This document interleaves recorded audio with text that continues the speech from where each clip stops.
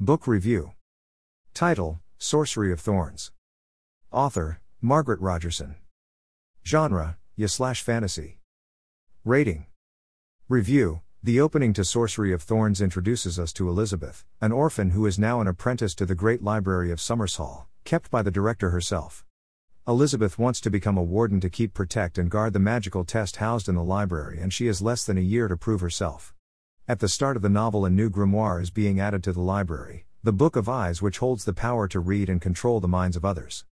While the book tries to sway her, she holds put longer than most, but as they seal it away, Elizabeth has the feeling that she hasn't seen the last of this book. Many of the other librarians think Elizabeth has an unnatural attachment to the books within the library, but she does see it that way. However, when a magister comes to the library, Elizabeth seizes her chance to see on in the flesh.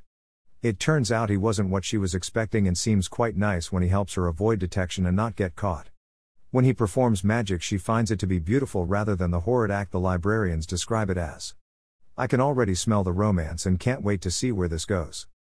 As we approach the 1/4 mark in the novel, the director is killed, and the Book of Eyes is unleashed, forcing Elizabeth to destroy it. However, Finch places the murder on Elizabeth even though we know this isn't true, and she is being sent to the sorcerers to face punishment. There is something off about Elizabeth, as the Book of Eyes tells her that she shouldn't have woken with the sorcerer's sleeping spell, but somehow she did. This, her status as an apprentice revoked and possible death awaiting her. There is nothing that Elizabeth can do. Elizabeth is being taken to the Chancellor by Nathaniel Thorn, the same magister she saw previously, and his servant Silas. At first, she tries to escape more than once but soon realizes it is impossible. She is comforted by the fact that Katrine has slipped a grimoire into her trunk, a little piece of home. I am now convinced Elizabeth is a sorcerer, as she seems to be able to see past spells like the spell Silas has on his eyes and resist the powers of the grimoires in the Great Library. Arriving in the city, they are ambushed by a man hoping to feed Elizabeth to a horde of fiends, but her bravery in helping Nathaniel get rid of them and save a helpless young boy land her in the papers, and the Chancellor has requested her presence. In the immediate aftermath, they end up at Nathaniel's home, where it is confirmed Silas is a high-born demon bound to serve Nathaniel. While all these revelations scare Elizabeth, she is still far more curious than she should be. The banter between Nathaniel, Elizabeth and Silas is quite funny to read. Although we know a sorcerer is out to frame Elizabeth for the attacks on the libraries, there isn't really much else happening right now. As we cross the 1/4 mark in the novel, Elizabeth ends up in the care of the Chancellor of Magic, Oberon Ashcroft.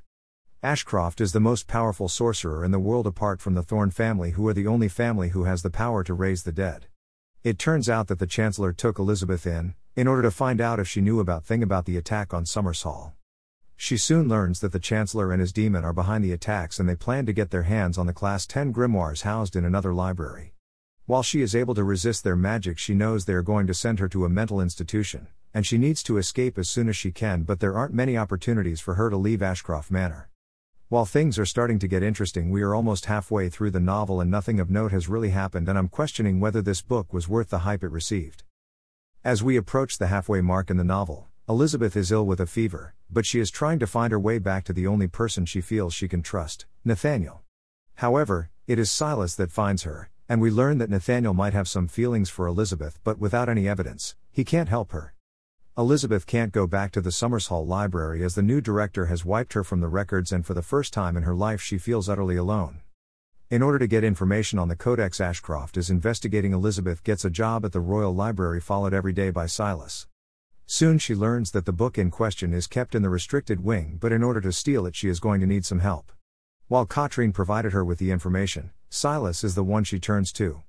After Nathaniel has a nightmare, Silas returns Demonslayer to her and agrees to help her get the codex she is seeking to stop Ashcroft. Silas is proving to be an interesting character, as he is a demon supposedly incapable of feeling, but he seems to genuinely care for Nathaniel and is willing to help Elizabeth to keep her from troubling Nathaniel. I also like how Elizabeth trusts Silas despite him being a demon and being told that demons are evil and will use you to get what they want. As we cross the halfway mark in the novel, things are really picking up. Elizabeth has arranged to steal the codex from the Royal Library and is beginning to uncover its secrets, but not fast enough, as Ashcroft is still attacking the libraries. With his sights set on Harrow, that now houses all 3 of the Class 10 grimoires, there isn't much time left. She also manages to convince Nathaniel to help her. Now between the 4 of them, Nathaniel, Elizabeth, Silas and Katrine. They come up with the plan to confront Ashcroft in public, showing him he didn't destroy her mind, in the hopes that it will raise suspicions about him and give them more time to decipher the codex before Ashcroft can fulfill his plan. As we approach the 3/4 mark in the novel, Elizabeth and Nathaniel achieve their goal of implicating Ashcroft in the attacks, but it isn't without cost. They lose Silas in the attack, which was heartbreaking, and Elizabeth can't go after Ashcroft as Nathaniel is gravely injured. We begin to see Elizabeth take a more significant role as the wards of the house acknowledge her. One thing I really disliked was the fact Nathaniel summons Silas back and Elizabeth has to exchange 10 years of her own life for him to make a contract with Nathaniel again. It wasn't the actual summoning I had an issue with, as it was beautifully written, it was the fact it diminished Silas' sacrifice that he made to save Nathaniel. After Silas comes back, we see Nathaniel and Elizabeth finally admit their feelings for each other, but they can't really do much since Ashcroft seems to have found a way to get inside the codex. As we cross into the final section of the novel, there are less than 100 pages to go, and I couldn't wait to see the final showdown between Elizabeth, Nathaniel, Silas, and Ashcroft. In the last 100 pages, a lot happens that I can't really discuss, but the group manages to uncover Ashcroft's true motive and try to stop him from succeeding.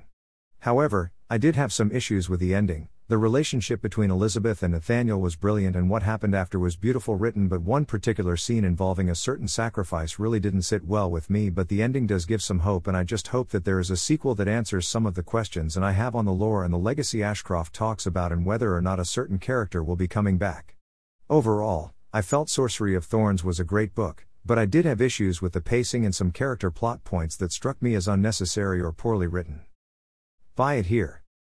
Paperback/hardcover, Amazon.co.uk, Amazon.com. Kindle edition, Amazon.co.uk, Amazon.com.